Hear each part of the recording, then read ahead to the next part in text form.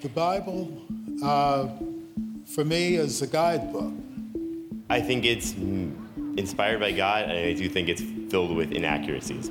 And you'll see things in there that remind you of yourself, and it'll make you really want to change. You realize that that Bible's not lying to you, but it's telling you truth.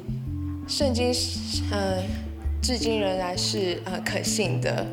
It's just a storybook written by some people about some character. There's plenty of things that even if you don't believe in God, there's plenty of things in the Bible that can improve your life. I personally don't think everything should be taken literally. The Bible? That's controversial. Thank you for asking. The Bible is still here. This book is almost 2,000 years old. It still exists for some reason, and to me, that stands out. That means something. It's not coincidence. I mean, that's a valid point, right? It's still around. 2,000 years after it was completed, was written, I mean, it's still around today. That in itself ought to be worth our investigation to determine and ask the question, well, is it reliable? It's still around, but is it reliable? How can we trust that it's the same book? You hear those questions asked all the time. Well, how do I know this is the same book that they had in Jesus' day? How do I know it hasn't changed? I've heard it's a translation of a translation of a translation. How do I know that it's reliable? How do I know it's not just a myth that Jesus really walked the earth? We want to look at that. So this morning we're going to do something a little bit different. Usually we gather here and we teach from this Bible. We teach from it. We teach God's word, we read God's word, and we teach from it. And to tell you the truth, I would much rather do that because I believe it does a much better job of describing me than I will ever do of describing it. But in order to answer this question, we need to talk about it. But to be true to it, I believe we also need to teach from it this morning. So I think there's a second question for those that call ourselves Christians, that call ourselves followers of Jesus Christ. I think there's a second question to, is it reliable? And that question is, can I rely on it? Can I rely upon this ancient book to direct my life? Can I rely upon it to answer the most meaningful questions in my life? Can I place my life upon it and live my life according to it today, some 2,000 years later? I think that's the second question we want to get to this morning. But let's get to that first question. And I think before we do, it would behoove us to once again go to Jesus, go to God, and ask Him for His assistance in this. So would you bow your heads and pray with me? Heavenly Father, we do gather this morning to be taught once again by You. And so we do pray, bring new wine here this morning. Father, we pray that You would receive our lives as offerings and do anything in us and through us that You see fit. So, Father, this morning, humbly we pray, teach us and mold us and shape us more into the image of Your Son. And we pray that in Jesus' name. Amen. So the Bible literally means books. That's what this book is a collection of books. And that's exactly what the Greek word means, the books. That's exactly what the Bible means. It's not one book, but many books. And it's not only a book, but it is the most published book of all time. There are over 6 billion copies currently in print, and there's 100 million copies printed every year. It is by far the single most popular, well-read, most published book of all time, and continues to be so. That fact alone ought to at least pique your interest in what it has to say. If so many people are reading it, so many people have it, doesn't it make sense that you want to know what all the hubbub is about? So I think just that fact alone should cause us to read it. But more than that, I think there's things that we can learn about it. As we said, it's not just one book, it's a compilation of books, 66 books in total. 39 in the Old Testament, which make up the Hebrew Scriptures, as well as our Scriptures, our Old Testament, written by prophets and kings and men that lived during that time, historical figures that lived during that time. In the New Testament, the 27 books of the New Testament, all written by eyewitnesses of Jesus Christ, His contemporaries, that wrote down his sayings, what he taught about the kingdom of God, what he taught about God and salvation. They were eyewitnesses, contemporaries of Jesus, and they recorded those words in the 27 books of the New Testament. And these books, the Old and New Testament, were compiled over a period of about 1,500 years, 1,600 years. From about BC 1500 to about 100 AD, over a large span of time. And not just a large span of time, but 40 different authors, not just one person scrolled away in a cave writing it out, but 40 different authors over 1,600 years. Think about that for a moment. 40 years, 40 different authors over 1,600 years, all telling the same story.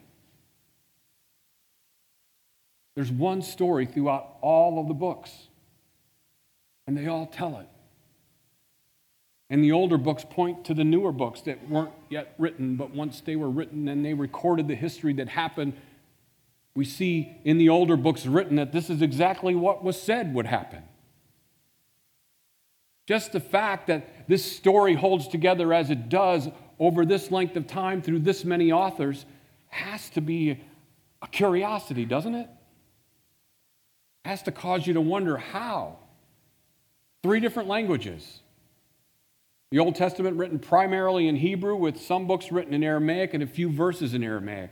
The entire New Testament originally written in Greek.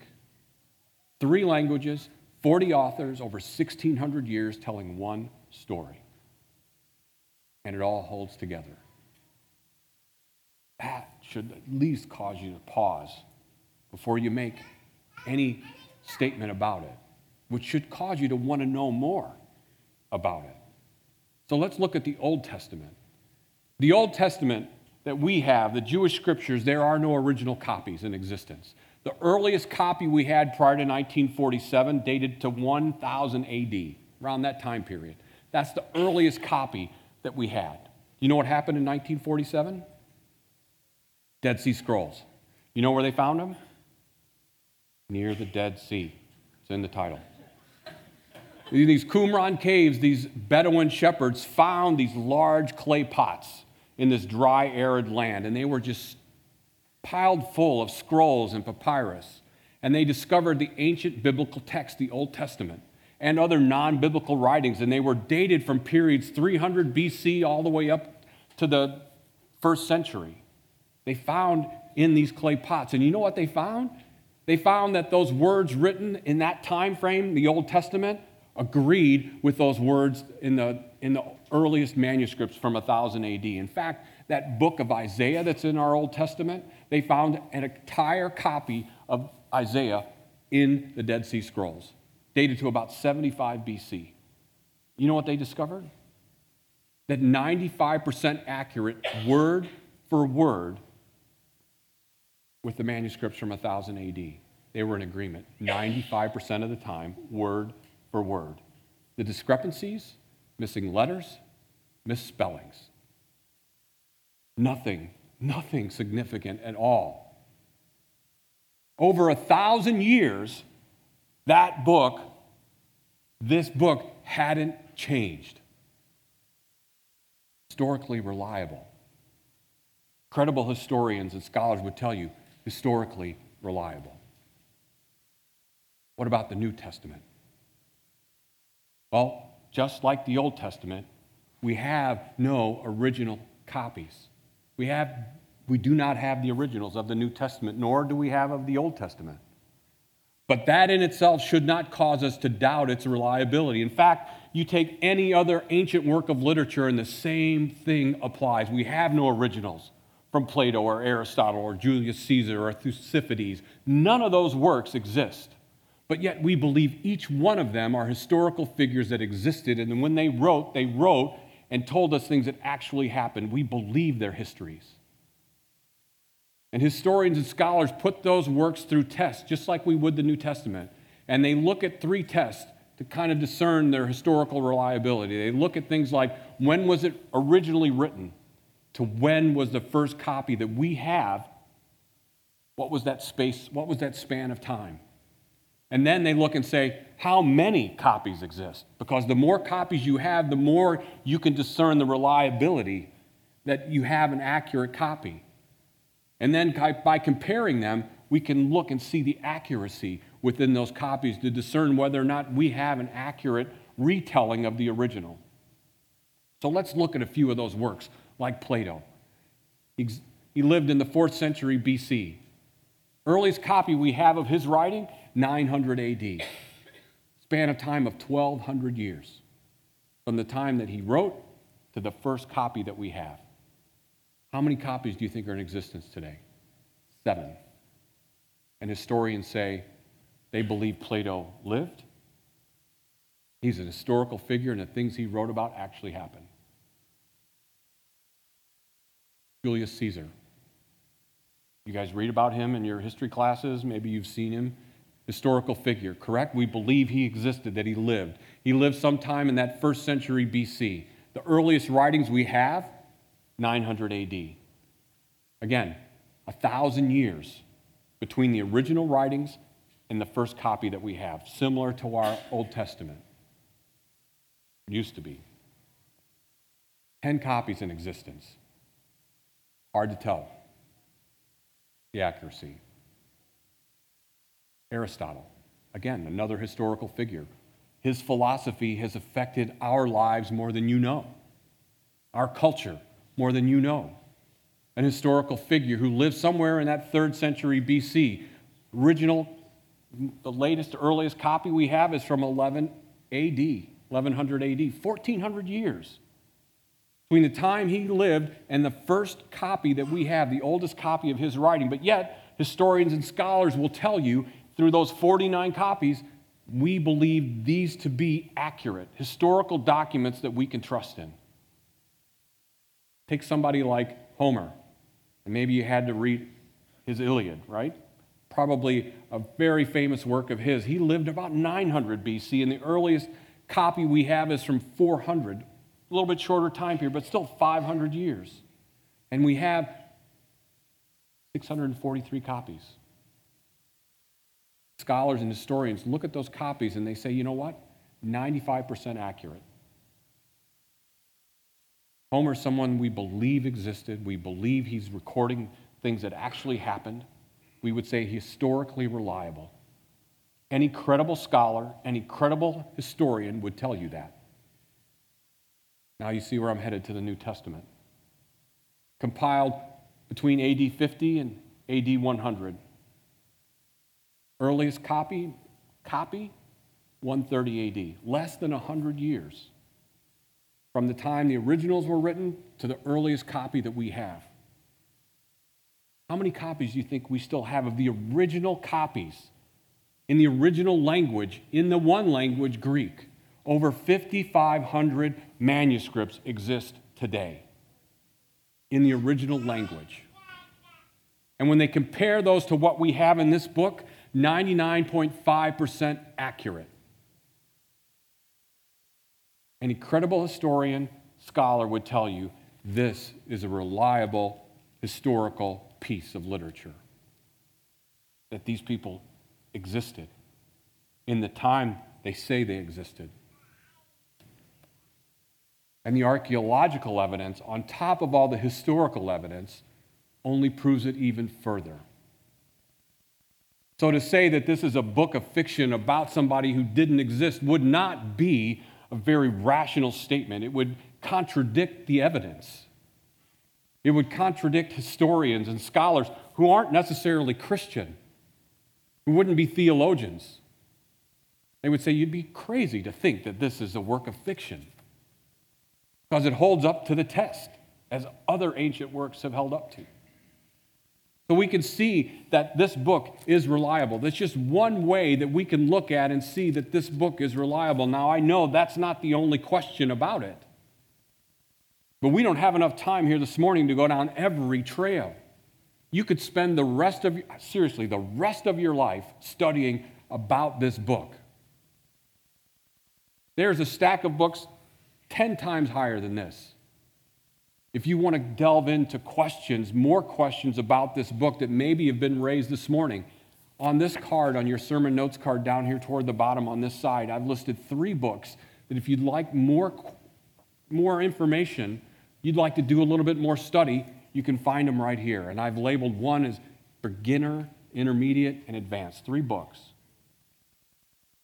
I'd encourage you, if you've got questions, if you've got friends that have questions, this would be a great place to start.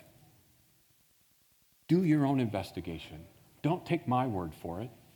Do your own investigation and see if it's not reliable.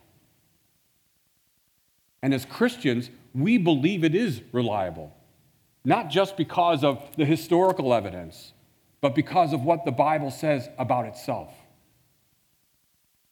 Paul tells us, as he wrote to Timothy, this young leader in the church, all Scripture is God-breathed and useful for teaching, rebuking, correcting, and training in righteousness.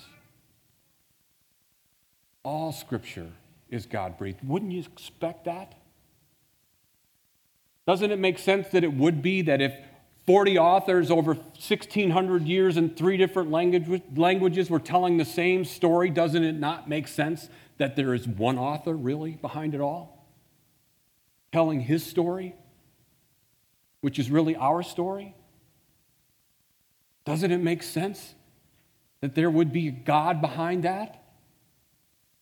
How else do you explain it? And so we take the Scriptures as reliable because that's what the Scriptures say about themselves, is that all of them were God-breathed. Now, Paul's writing to Timothy, and what he's talking about here is the Old Testament. Because at the time he's writing, the New Testament didn't exist. There were letters, and they were continuing to write. But what about our New Testament? Is it just as inspired? And I would say yes, it is, because that's exactly how they viewed their writings. Peter said this about Paul's writings. He said, Paul wrote to you with the wisdom that God gave him. His letters contain some things that are hard to understand, which ignorant and unstable people distort, as they do other scriptures. Peter's saying about Paul's writings, his writing is Scripture. It's God-breathed, as all the Scriptures are. And Paul himself says, as he writes to the church at Thessalonica, that we also thank God continually because when you received the word of God, which you heard from us, you accepted it not as human word, but as it actually is, the Word of God. All of the writers of the New Testament trusted Jesus when he said when he left, he would send his Holy Spirit, and that Spirit would remind them of everything that he said and would teach them and instruct them in all truth. And they passed those words along to their followers, and their followers were faithful to write those words down and pass those along to us. And so we not only believe historically that this book is reliable, but we believe it's reliable because its author is the one true God who has overseen the writing of it all and the transmittal of that writing to us today. We would say that is why it is truly reliable, is because of who its true author is. This book we can trust in. But there's that second question. Can I take my life and rely upon it to answer all the questions that I have, to direct me here? It was written 2,000 years ago, but can it still apply to me today? Times have changed, and some would say, so this word has to change because times have changed. That we really can't rely upon an ancient text. We need to use our modern wisdom and apply it to this ancient text. And I would say the text tells us we need to take this ancient wisdom and apply it to modern day circumstances. In fact, that's just what the word says. The psalmist writes to us in Psalm 1 and says, "Blessed is the one who delights in the law of the Lord and who meditates on his law day and night. That person is like a tree planted by streams of water, which yields its fruit in season and whose leaf does not wither." That promise of blessing didn't end at Jesus' death and resurrection. It continues today. That blessing is for everyone who will plant their life in this book, who will make their life's decisions and inquire of it every day. David says, "Blessed is the one whose delight is in the law of the Lord and meditates on it day and night." That word there, meditate, means to constantly like muttering his word is one of the weak. Just muttering. Blessed is the one who delights in the law of the Lord. Blessed is the one who delights in the law of the Lord. And it's just something that you continue to mutter as you study his word. It stays with you. But there's more meaning in that word, in that Hebrew word. It's not just about knowing his word and memorizing it. It's about actually doing something with it. That word meditate with it carries this meaning of decision. That you would actually make decisions in your life based upon what you read. Based upon what it calls for you to do. You would actually change your life. Change the decisions you made. All of your decisions would be informed by this book. You know, this past Thursday was Valentine's Day, in case some of you missed it. It was Valentine's Day. And now you're just figuring out why your wife is mad at you. But Thursday was Valentine's Day. So Wednesday, I took my wife out for a Valentine's dinner because it would be much less crowded. And so we went to one of our favorite restaurants. And because it was much less crowded, we actually got an opportunity to talk with our server and learn some things about him and actually talk with him. And he asked us, he said, so are you celebrating any special day? You know, because it's not Valentine's Day, it's the day before. And I said, well, yeah, kind of. I said, you know, Valentine's Day was our first date, our first official date 36 years ago. And he was like, wow. And it's like, yeah. And I said, well, we'll be married 35 years this year. And he looked at me and he said, so what's the secret to a happy marriage? And I looked at him and I was like, you really want to know? And he's like, yeah, I'd really like to know, because we found out he was engaged. And I said, okay. I said, really, Manny? I said, it's Jesus. And he got like, his whole face changed and everything. And it was like, yeah, it's Jesus. So because there needs to be something bigger between you and your wife than just you. It's Jesus. And so I opened my Bible on my phone and I took him to Galatians chapter 5. And I read to him and I said, this is the secret, Manny. I said, wives, submit to your husbands as to the Lord. I didn't say that to him. Come on. I mean, seriously, I still have all my limbs. My facial features are all intact. I've been married 35 years. I've learned you don't say that. Not out loud. And certainly not in front of your wife. You don't say those things.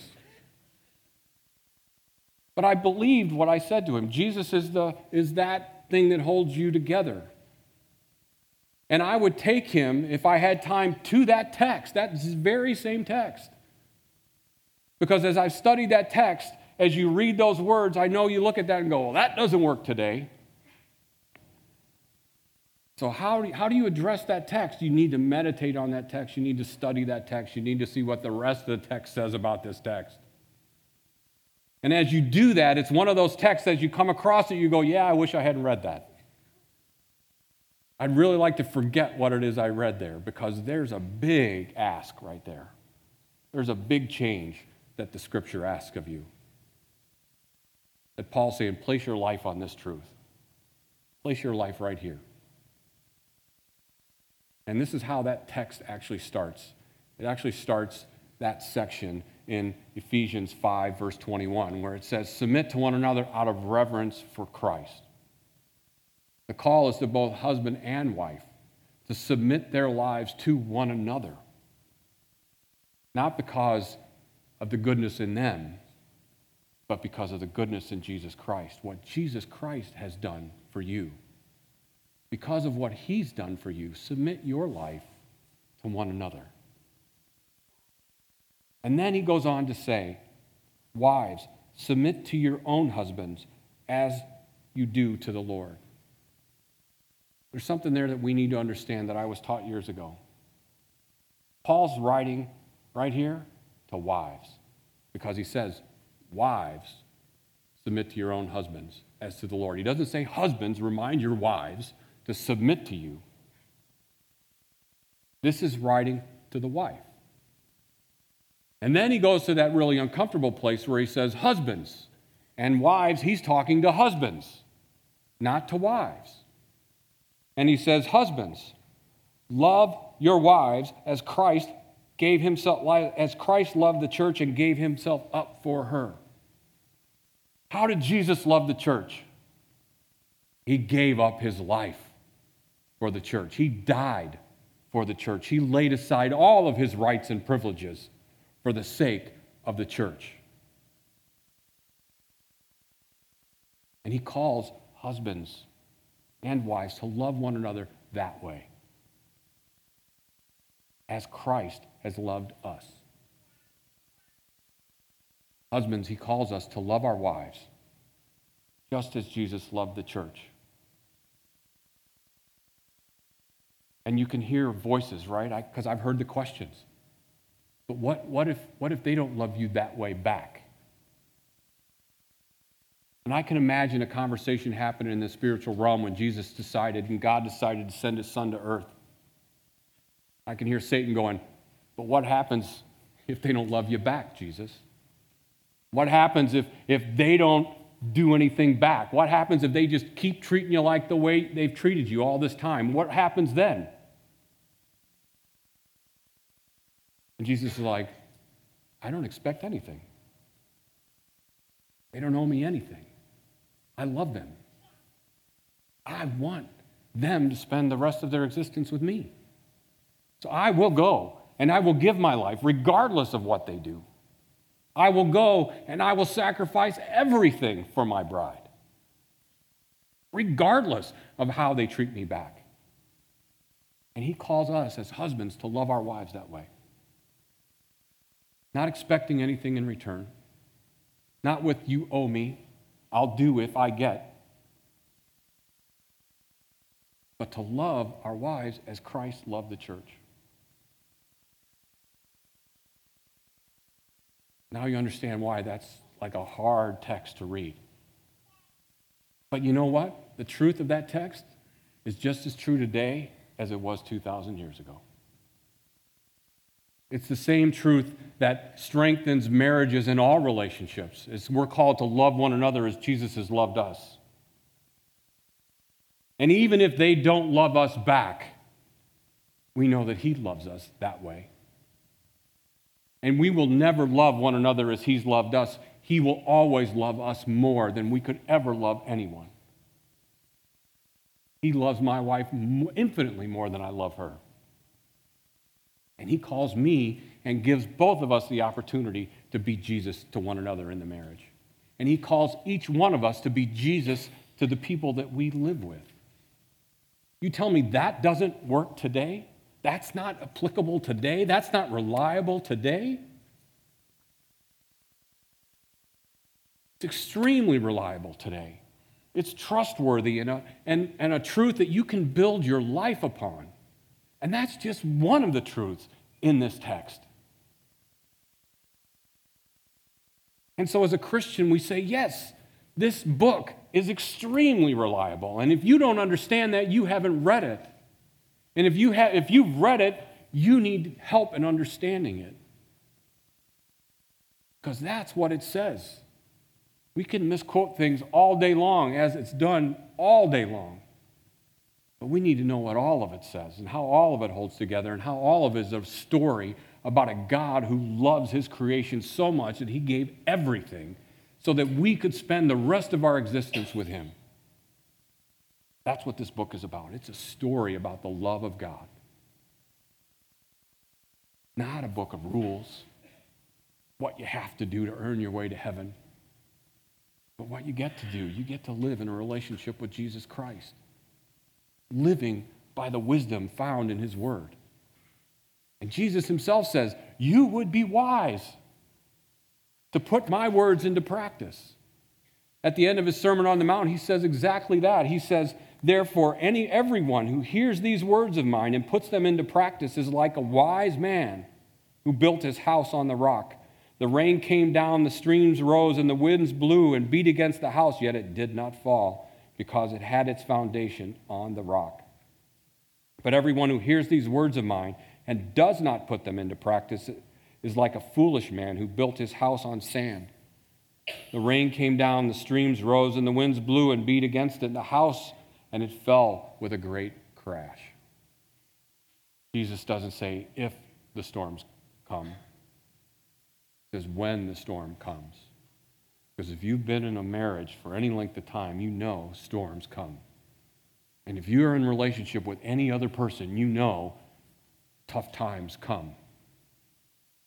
The best time to start living your life planted in this book is now, before the storms come, before those trying times come, so that when they come, your feet are firmly on the rock. And while it will hurt, and while it will be tough, and while it will not be fun, you can endure it because he's with you and promises to never forsake you. You can trust in Jesus. And the more you study his word, the more time you spend with him, the more time you understand it's not about a set of rules. It's about a relationship with a God that cares for you deeply and wants more than ever for you to experience that abundant life now and forever. You can know Jesus Christ personally. And that's where we're going to take up next week as we conclude this series. How is it that I can know this God personally? We want to address that question to continue the conversation. And we want to do what the scriptures tell us to do, is to not give up meeting together. So we're going to be back here next Sunday, and we're going to take up the discussion and answer these questions. And I pray that you join us. Come back next week. Amen. Would you pray with me?